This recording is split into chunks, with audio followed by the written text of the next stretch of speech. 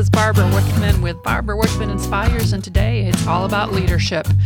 Recently I had the opportunity to speak to a global group on the topic of leadership.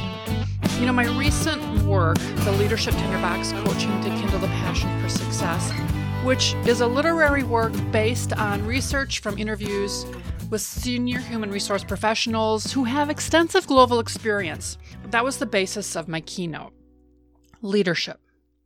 One of the headlines in the presentation is to really focus and define your leadership brand, because as a leader, if you don't do that, others are going to go ahead and create it for you. I'm not speaking about the leadership brand of a company. Companies like GE have very defined leadership styles and brands. I'm speaking of your own personal leadership brand. Well, I'm not a leader at work, you say? Well, then call it your professional brand or your own personal brand. The bottom line is, when people tell me they're not leaders at work, I say, okay, do you have a family? You're probably the leader of a family or of a project or of a community or your place of worship. There's times when we're all called upon to lead. But if you really have an aversion to being called a leader because you don't feel you're one, well, then consider it your professional or personal brand.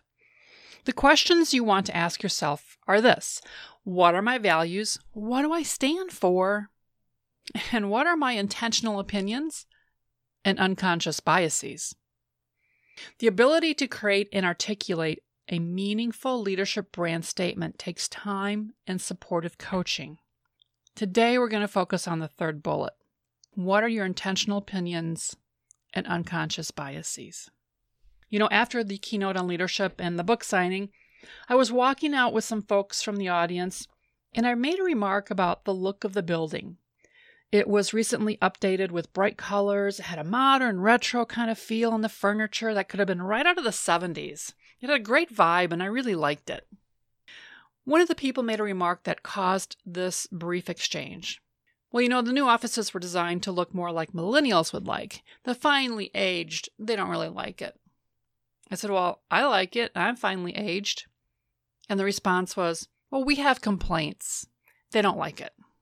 Immediately, I recognized the unconscious bias and the implications it has for relationships in the workplace.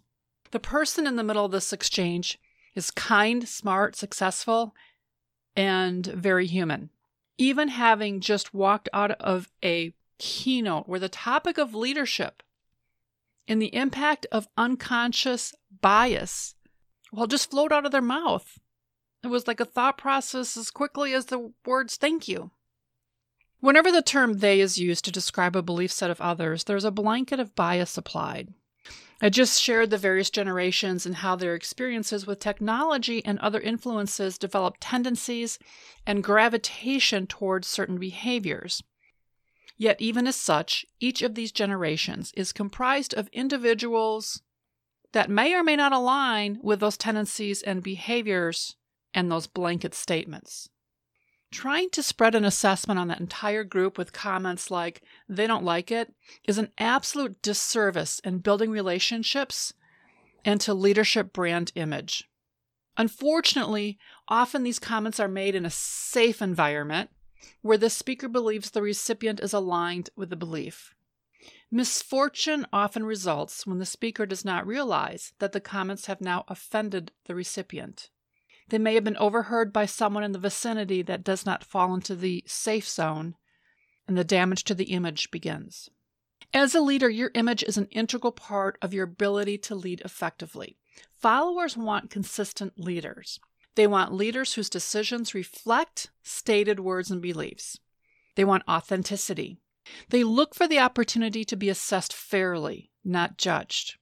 Judgment and bias are efficiently intertwined to the demise of organizations. Intentionally placing a uniform lens on a group of people without validating that every person in that group holds the same belief is a biased leader. I don't care how many times I hear that every person matters to the success of the organization and every employee is given a fair shake. It is simply not true with a leader who makes generalized statements. I was approached by a millennial who asked if she, along with a few other of her millennial friends, could be interviewed to share their reaction to all the blanket statements that had been made about them. She said, people need to understand that millennials are made up of individuals and that we are all not the same. We are tired of the generalizations.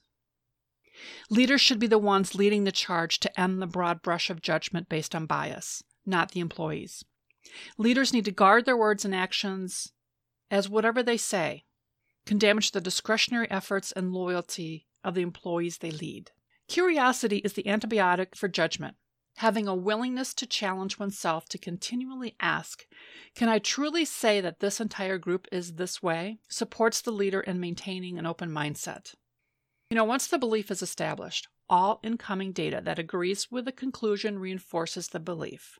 All the incoming information that disagrees with the opinion is dismissed. Our brain is doing what is it supposed to be doing, efficiently organizing data. Unfortunately, it doesn't make for great leadership. This is not a 5 whys kind of exercise. This is an exercise in being interested enough to learn about the other person. It is the courage to challenge oneself and others when judgment statements are apparent. Hopefully, you can become more aware and catch your words and others' words and begin ending the vicious cycle of bias and judgment and begin to employ the use of the new antibiotic, curiosity. Being aware is just half the journey.